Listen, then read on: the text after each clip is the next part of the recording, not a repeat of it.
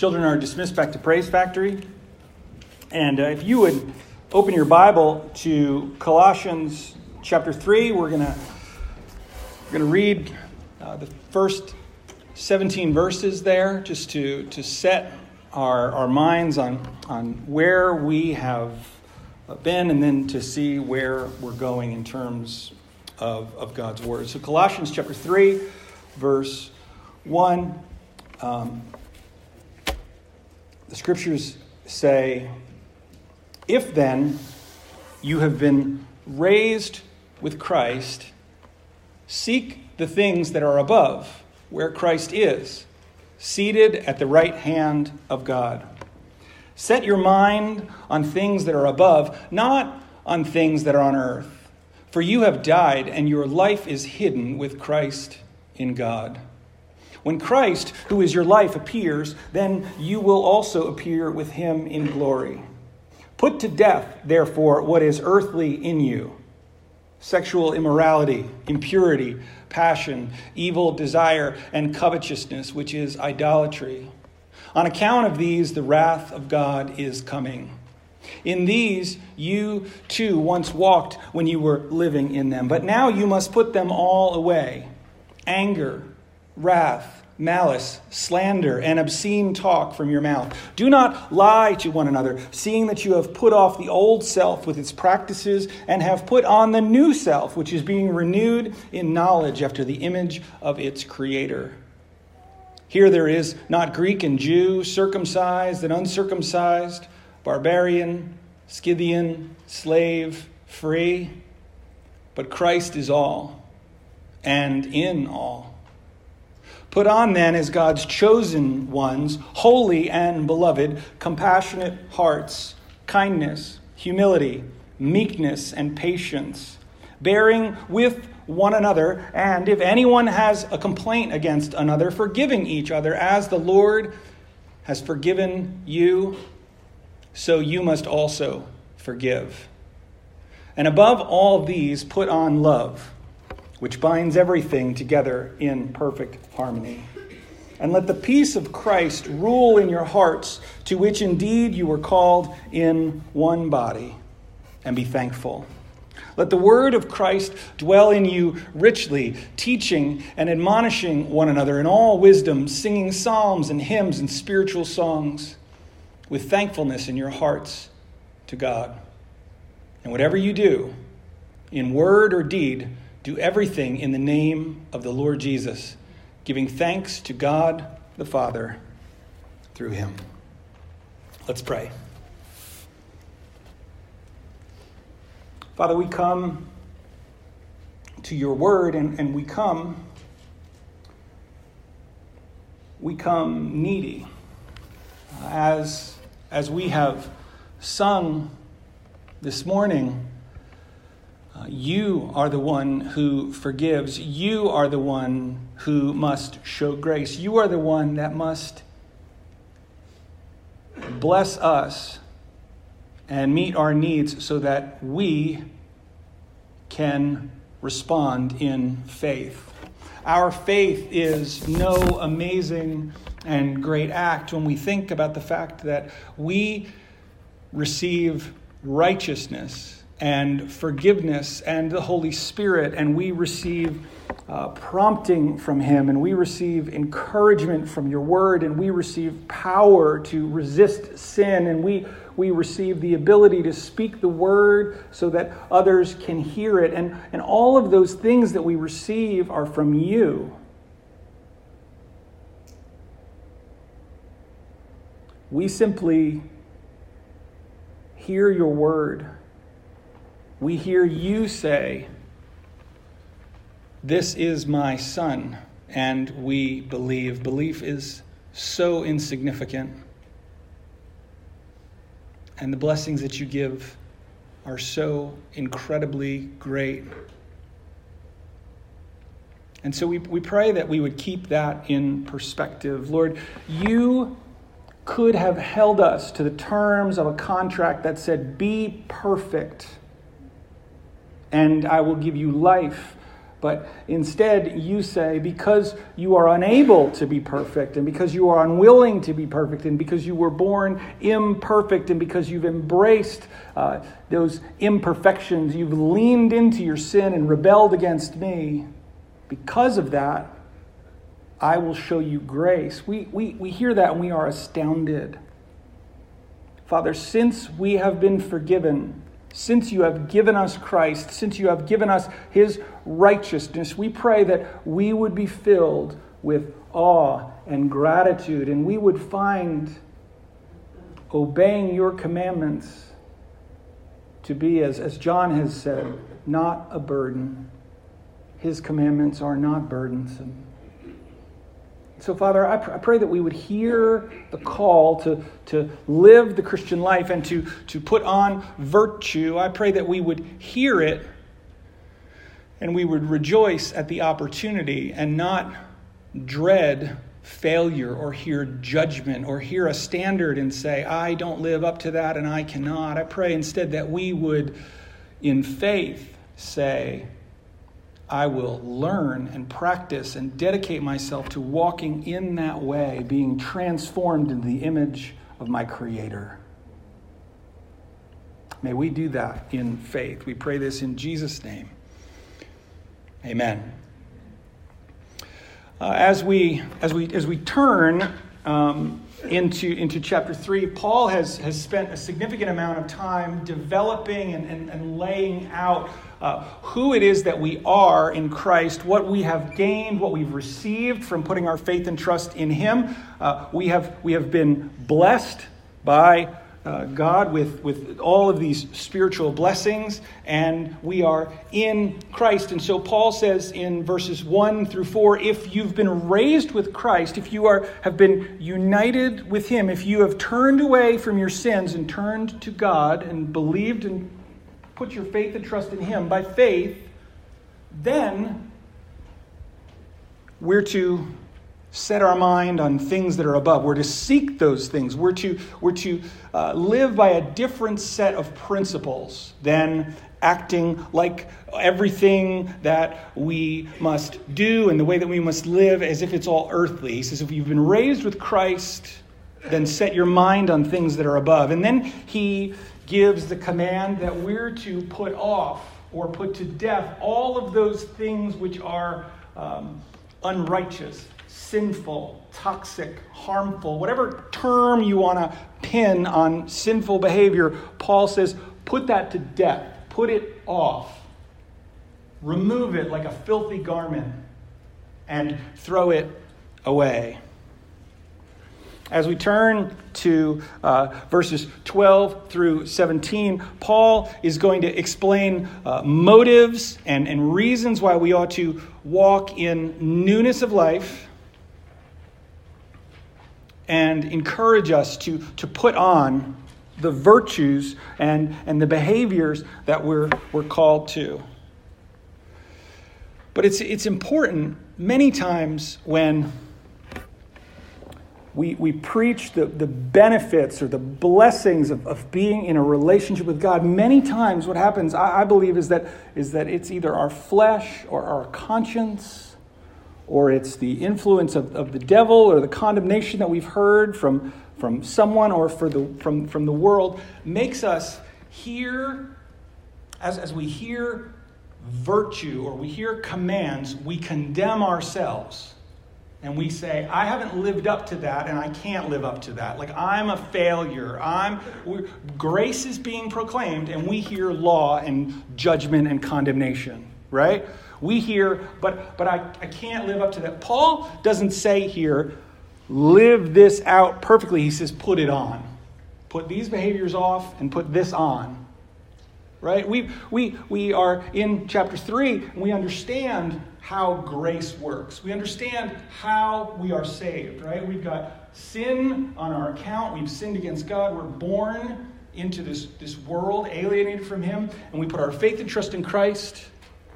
God declares us justified. He adopts us as his children. We're filled with the Holy Spirit, right? That's chapters 1 and 2. And now we're in chapter 3. We're on the other side of being saved or being right with God. And now we're asking, or we're discussing, how are we supposed to live? Okay, so as Paul begins, he says in verse 12, he says, put on then, right? And then it's almost as if he thinks, I need to add something in here because they're gonna turn this into a bunch of commands that they have to obey in order to be saved, right? He says, put on then, and then he pauses. He takes a pause to remember, right? To think. He says, put on then as God's chosen ones, holy and beloved, and then he goes to the first virtue, compassionate hearts. He's reminding them that God has called us to himself. He's set us apart for certain things. We are the objects of his love. That's chapters 1 and 2. That's the blessings of knowing Jesus and receiving Christ and having him dwell within us. Paul reminds them of who they were in chapter 1 and 2, and then who they are, chosen by God, the objects of his grace. In Deuteronomy chapter 7, verses 7 and 8, we see that this is God's pattern. He tells the children of Israel,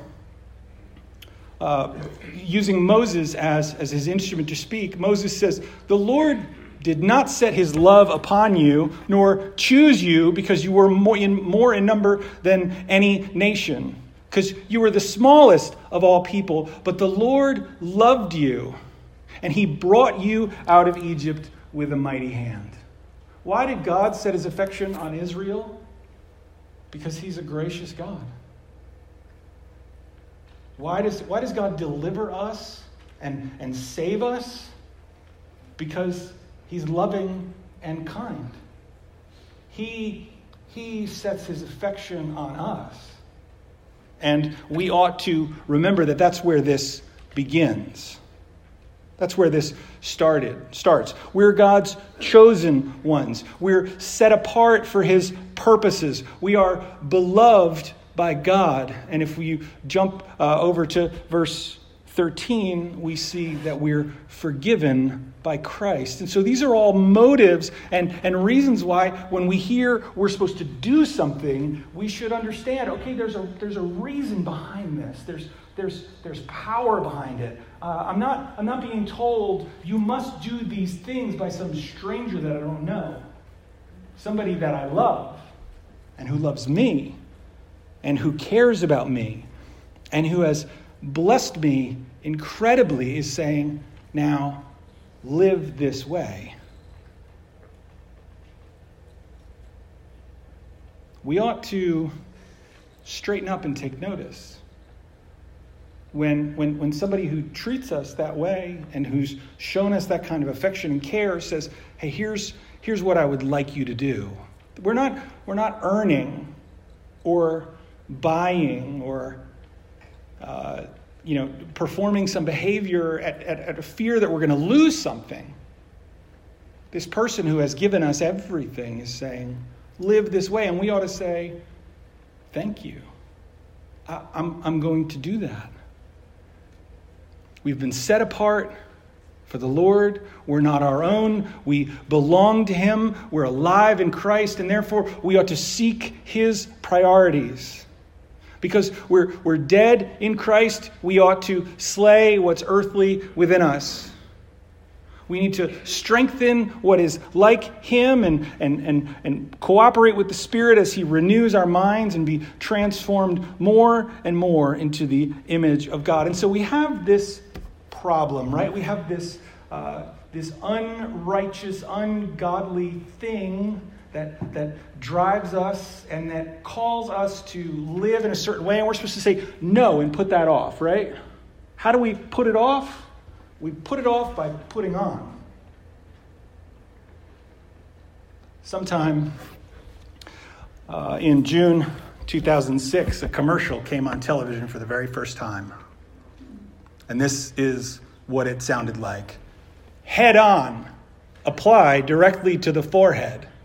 Head on, apply directly to the forehead. Head on, apply directly to the forehead. Head on is available without a prescription at retailers nationwide. And it was over. And it was awful. And it looked like it was made like in the early 1970s. And there were like arrows. And this lady, like this animation, she's like rubbing this stick on her forehead. As I look at the universal source of information, Wikipedia, it says that the Better Business Bureau banned them from saying that it was fast, safe, and effective.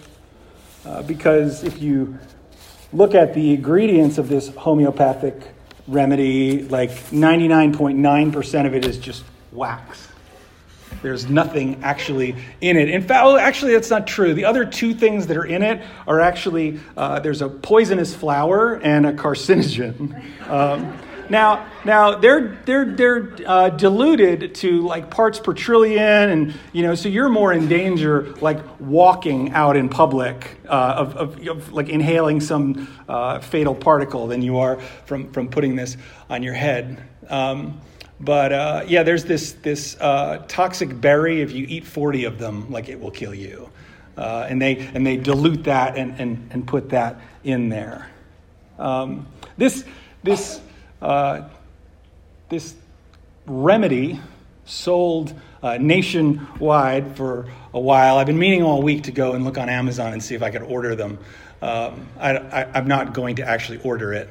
But then I think, like, man, I should have this so I can, like, pass it on to my kids someday. Like, remember this? Head on. You don't remember it, do you? Doctors have said there is absolutely no virtue in applying this to your forehead. There is no medical evidence that proves that this would work. There's no there's no sense in which there's anything medically beneficial to it, right? And here's how I think we sometimes think about our sinfulness and our inability and our struggles. We think, I've been saved by grace through faith. None of it is anything that I do. My obedience doesn't save me. My faith doesn't really save me. My actions don't make me more virtuous in the eyes of God. Am I just a placebo wax stick that does nothing? Like, what does putting on actually do or accomplish? Is it pointless?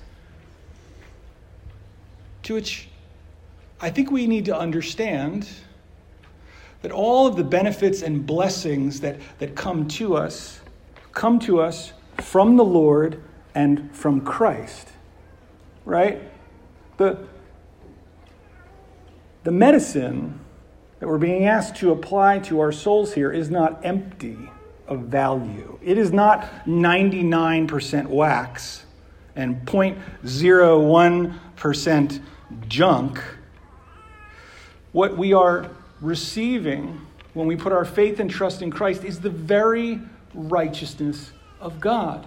His virtue, his power, his strength. In other places, Paul says, put on Christ.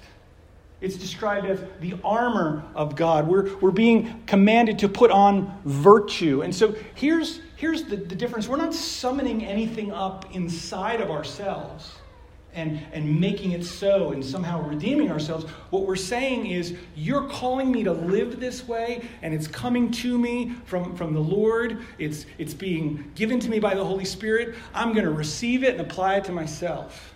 We're stepping forward in faith. It's an act of faith to say, I'm going to live virtuously in this moment. I'm going to respond to this situation in the way that God calls me to. And so we are stepping forward in faith and receiving God's power, and we're acting in dependence upon him. Not independently from him, but we're making it our own, right? We're living on the power of Christ.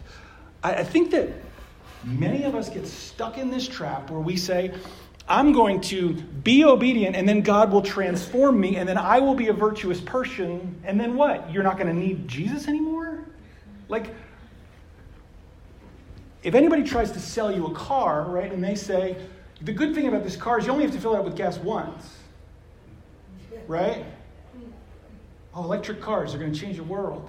You still have to plug them in, right? Apparently, like, there was not enough space in all the electric gas stations over this last Thanksgiving. Like, people were waiting for hours and hours and hours to charge to charge up their cars. Like, it's liberating, right? What, liberating to not be able to get the fuel you need? It's not liberating. Anyway, sermon on whatever, that's over. The point is that if we think I want to receive virtue from Christ and be repaired and fixed, and then go and live my life, we don't understand the point and purpose of the Christian life. We're to be continuously receiving from him what it is that we need to live the life that he calls us to live, and we're to do that in permanent dependence on him, because that's the way human beings were created to live.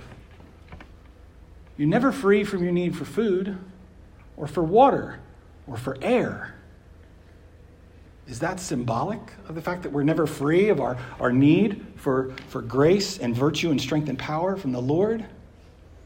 So we're called to put on these virtues. The first two describe how we're to treat others. If you look at verse 12, because we're God's chosen ones, because we're holy and beloved, we're to put on compassionate hearts and to be kind. Compassion shows sensitivity to those who are suffering or those who are in need. And kindness says that I'm gonna be thoughtful, and I'm going to file the rough edges off of my interactions with other people. I'm going to be kind to them. As Christians, we're called to display tenderness and kindness towards one another. In the book of Ephesians, and this is a verse that comes up so often in terms of and when I'm talking to somebody about a difficult interaction that they've had with somebody, it shows up a lot in premarital counseling. Paul says, be kind to one another, tender-hearted, forgiving one another, just as God in Christ forgave you. Think about it. God's attitude towards us is always kind, always tender-hearted and forgiving us. And we're just to take that and put it on ourselves. His character towards us. Is it possible that if you lack compassion and kindness in your dealings with others, that you don't believe that God is really that way towards you? You're not seeing it as coming from him, and therefore not willing to extend it to others. Allow your eyes to be open to see exactly how gracious and kind God is to you, and put that on. Don't apply it directly to the forehead, right? Apply it to the heart and to the spirit. The second two virtues, the first talk about how we're to treat each other. The next two talk about the state of mind that we're to live in, where Paul talks about humility and meekness, right? Humility, in Greek, tapinophrosune. I just wanted to say it. I'm not going to say it really means this, right? Which is what preachers seem to do. Tapinophrosune. I need to say Greek words out loud more often before I try to say them in the pulpit. We're to put on humility, which is to have a realistic view of ourselves. Now, many times what Christians do is they say, I'm supposed to be humble. Like, I need to realize that I'm just a piece of scum and that I'm garbage, right? And that's humility. That's not humility, right? In Romans chapter 12, verse 3, Paul says, don't think too highly of yourself, right? Not throw yourself in the dirt. Because here's the problem. Many times Christians say, I'm just a scummy sinner. You're not just a scummy sinner if you've put your faith and trust in Christ. You are beloved by God. You are chosen. He loves you. Think about yourself rightly. I need to live in dependence on God. I need to take heed and not be proud, lest I fall, lest I sin. I need to have a proper estimate of myself. And I need to realize I'm not more important than other human beings. I'm to love them and care for them and encourage them and help them. I'm to view other people as if they're as important as I am, and not that they exist as props in the story of my life to do the things that I want them to. That's humility. You know what's amazing about humility to me? It's not that Jesus, was standing up in heaven looking over the script of what was going to happen when he came to earth, and he's like, wait a minute, I'm supposed to do what? Oh, you're supposed to be a servant. You're going to wash their feet, and you're going to die for everybody. He's like, really? I'm like the most important person in the entire universe. I'm the Son of God. This is the way I'm supposed to behave? No. The Father is humble, and Jesus is humble. And so when Jesus comes to earth and lays aside his glory and puts on the flesh of human beings and lives life as a servant, he's not doing anything that's abnormal for him. When we look at Jesus, we see the Father. The Father and the Son are humble. Think about it. The Holy Spirit, all he does is bring glory to Jesus. He's humble too. We look at the Holy Spirit and we're like, hey, Holy Spirit, tell us more about you. And he's like, I'll point you to Jesus. That's humility. God is asking us to imitate him when he calls us to be humble. Not to do something that's contrary to his nature. He doesn't even command us to serve him. He says, you will know if you love me by the love that you have for other people. He points us away from him and to others. We're to be humble and we're to be gentle. This means not behaving harshly, arrogantly, but with consideration for others. Meekness isn't weakness, even though those two rhyme. That doesn't mean they're the same thing. It's power under control. When we were in Zambia a number of years ago on safari, the guy who was driving our safari truck, we're really close to this giant elephant, right? And he's just like, if you've only seen elephants like in cartoons, it's something to see a real one and to see them use their trunk like a hand. It's like unsettling. He's like eating, and his hands and feet, all 4 feet, are on the ground, and he's just like picking stuff up, and with this 5th limb, and he was so close, and I was like, wow, what an amazing creature, and I get the theme of The Lion King is playing in my mind. I'm like, I'm just going to reach out and touch him, and at that moment, as if reading my mind, probably because every tourist wants to do this, the guy who's driving the truck says, if you reach out and touch that elephant, he will tear your arm off. But he looks so kind and peaceful. He says he does not see a group of people. Like, he sees one giant block. He sees this vehicle in front of him. He can't see the people in it. He says, if you reach out and touch him, you will startle him, and he will tear your arm off. All right. Like, meek and gentle elephant, right? Meek, powerful, strong, able to tear your arm off, but doesn't look like it. That's the strength is under control. The word this word meekness is used to describe a gentle wind or medicine or animals that are used domestically. Wind can become a storm. Too much medicine can harm. a horse can break loose. Gentleness is keeping our power and strength and ability under control.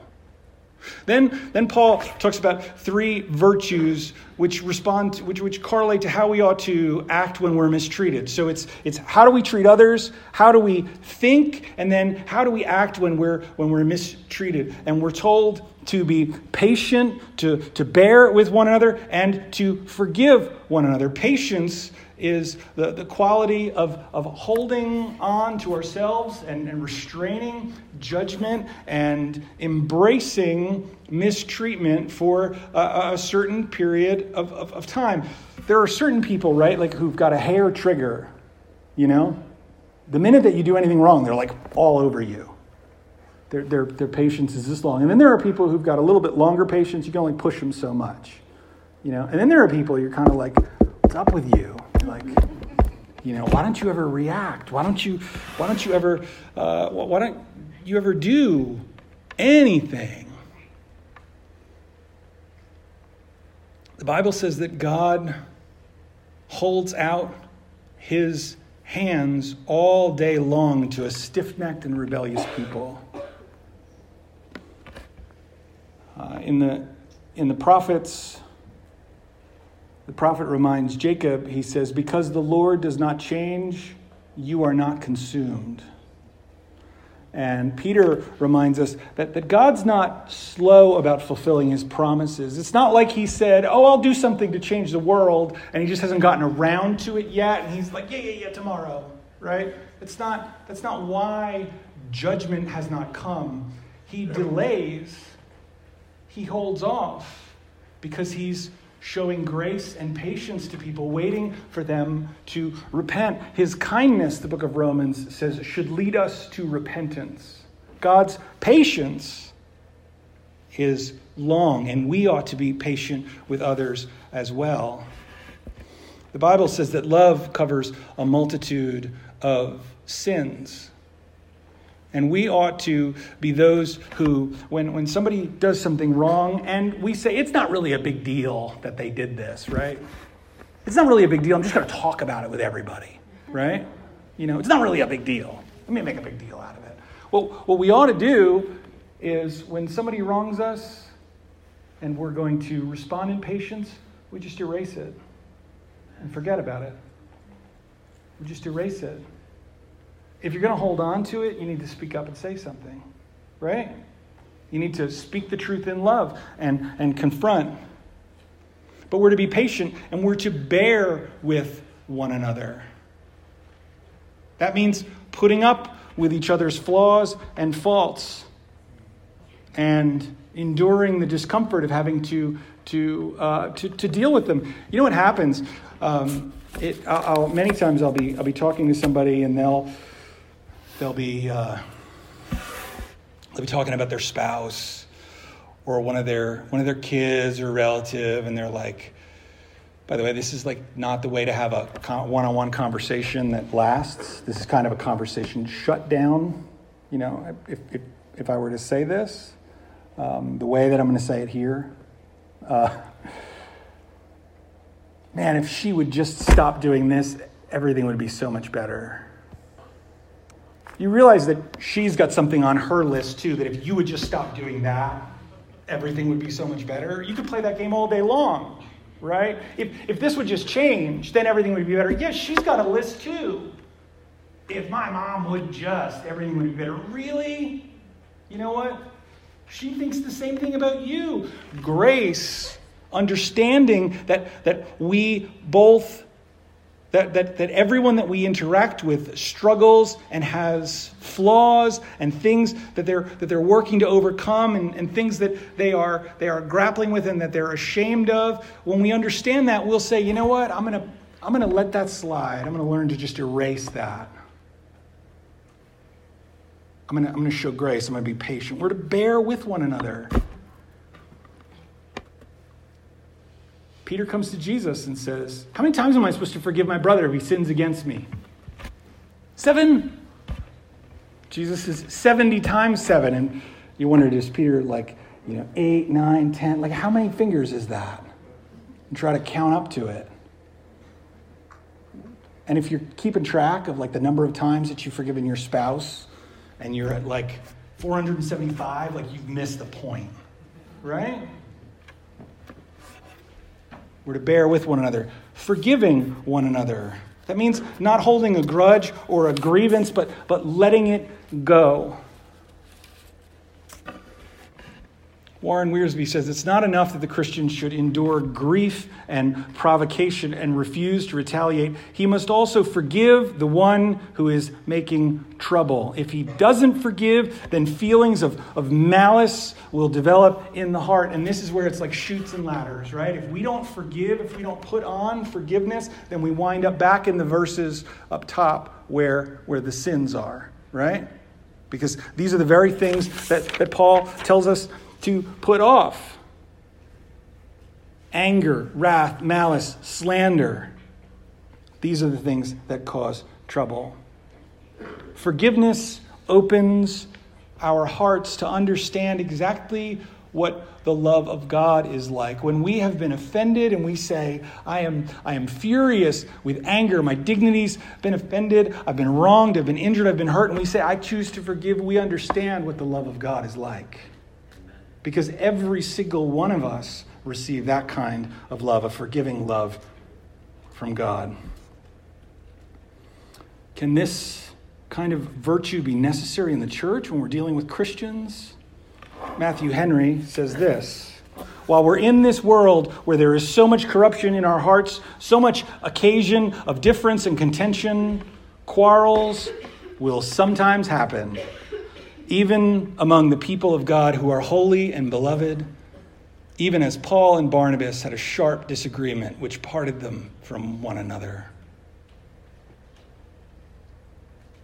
Remembering that we're forgiven by Christ, by the Lord Jesus, for so many offenses is a good reason why we should forgive one another. I'm gonna sum up and finish. I'm going to leave the second half of this for when we pick back up in Colossians. But Paul turns us to the final virtue in verse 14. He says, above all these, put on love, which binds everything together in perfect harmony. As we think about the reminder of our identity, put on then, Paul breaks it off before he gives the virtues. He breaks off and he reminds them that they're chosen by God, that they're holy, and that they're loved. He reminds them of the love of God. And then he speaks about the compassion and kindness and humility and meekness and patience and bearing with one another and forgiveness. All of these things, they are empowered, they are fueled and brought to life by love. If we don't love someone, we're not going to be patient with them. If we don't love or have a heart that is filled with love that is ready to express itself even to someone that we don't know, then we're not going to be compassionate. Love melts our anger and allows us to be kind. Love for others slows down arrogance and pride and enables us to embrace humility. Love instructs me that anger and explosions and displays of power can damage the hearts of each other, and if I love them, I will keep myself under control. Love reminds me that I probably have a few things that I need to work on too, and I shouldn't be so hard on this person who's failed. I should bear with them. And looking at the forgiveness that's been shown to me and God's love for me ought to fuel my desire to forgive others and to display God's love. Love means doing what's best for another person. It's the first of the fruit of the Spirit. Love comes first, and then joy, peace, patience, gentleness, kindness, and self-control come. And they're fueled by love. Paul says to us, he teaches us that the one who loves has fulfilled the law. The purpose of the law, 633 commands in the Old Testament, boiled down to 10 on two tables that are the way that God is calling us to live towards one another. Those commands can be summed up in one simple Swiss Army knife command that's got everything in it. Love God, love others. That's amazing. It's the supremely important Christian virtue. It unites every other thing that we're called to do. It's called the bond of perfection. It binds everything together in perfect harmony because it unites us together. Love says that we need to live this way because that's what we've been called for, a community that holds together and that is united and that stands together and cares for one another. Love binds us together and it binds all of our actions together and it fuels our mission. And the amazing thing about love and being loving in a biblical sense, the way that God calls us to, is that we are then reflecting his character out into the world. Here's a lesson. It just seems to come up so often. This is a lesson that I'm learning. I've been learning it for a long time, and I'm trying to learn it. I have to remind myself of it. There are times where I walk through prep for something like this, or I'm talking to somebody about what's going on in their life, or I'm thinking through an issue in my own life, and I climb up the mountain of the problem that I'm dealing with, or that they're dealing with, and you factor in all of the things, and you put your hands like on the rocks that are gonna, you're gonna be at the top, and you pull yourself over, and you find up at the top of the mountain that the answer is love, and it's like, oh really? Like, I thought there was going to be some secret Greek word that unlocked the power of the Christian life. It's only disappointing or a letdown in an intellectual sense. Because you know what? This stuff is extremely hard to do, right? Somebody might say, tell me something new or interesting, right? To which I would say, show me that you can do this, and we'll move on to something else, right? When Jesus says, fulfill my commandments by loving one another, he is throwing down the most difficult, hardest command in the entire Bible. It is the toughest thing to do. To love. We all love each other when everything's great, right? When you're having like a Hallmark movie moment and everybody's like, oh, let's just drink coffee and open presents. We'll throw back our heads and we'll laugh because we're all in love, right? Now rewind to the point where like you realize, no, the guy's lying to you, or she set this whole thing up, or she's not who she says she is, and all that. And everybody, it's like, is this the end of the movie? Right? Go back to the difficult part. That's when love is important. Yeah. That's when love is really love. When everything's falling apart. When you disagree. When you're angry. When you've been offended. When you feel like exploding in anger. When somebody has royally messed up. When they never should have done that, and now they're in front of you and they're saying, I am so sorry. This is when we need compassion and kindness and humility and meekness and patience, and to bear with one another and to forgive one another when things are difficult. Not when the credits are about to roll and everything's great. In the midst of difficulty.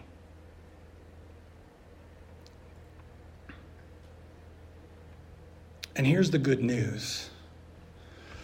By faith, as we seek to put off what is offensive and unhealthy, by faith we can appropriate and receive power from God to live out the virtues of the Christian life.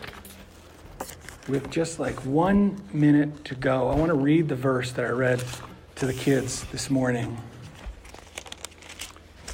You know, my hope is that when the flying ninja goes flying at some point, or when you pick it up off the rug, or if it breaks, you know, and your kid is like, my ninja, you know, that you're going to be able to remind them, like, this is just a symbol of faith. Remember that we receive Jesus by faith, and that we attempt things because we believe they're possible because of what God has given to us. This is what Paul says to the Romans. I'm going to read this, and then we'll pray. Paul says, "May the God of hope fill you with all joy and peace." How does that filling come? How do I get it? Right? That's what the question we're asking. May the God of hope fill you with all joy and peace in believing. In believing. We have to look to God in faith and say, you're giving me what I need to survive spiritually in this moment. You're giving it to me. May the God of hope fill you with all joy and peace in believing, so that by the power of the Holy Spirit you may abound in hope. And I don't think it's abuse of the Scripture to say, and joy, and peace, and love, and any other virtue that we need. And so the encouragement is to put it on through faith. Salvation is first to last by faith. Receive it because God is giving us all these things. So press forward in your pursuit of living out the commands of God. Let's pray. Father, thank you for the opportunity to share this word. I pray that we would not be offended by your commands because they are simple. The Christian life is difficult, hard to put into practice, but it is not difficult to understand. You make it very plain. You've shown us, as it says in the Scriptures, what is good and what you require of us. You call us to do justly and to love mercy and to walk humbly with you. You call us to put off what's unlovely and to put on love and to seek the way of Christ. You call us to walk in dependence on you. We want to have all the power ourselves and to never do wrong again. But if we received it from you, if you gave us that power, we would abandon you because that's the way we are. And so in love, you give us our daily bread each and every day. Father, we pray you would keep us humble and dependent on you for the strength and grace that we need to live by faith each day. Father, I pray that if at any point anyone in this room heard law or demand or the need to obey in order to be loved by you, I pray that you would remove that. You are so good and kind to us. You're a gracious, affectionate God, and we pray that would loom large in our mind. Teach us to live this way, we pray. In Jesus' name, amen. Let's stand and sing a closing song together.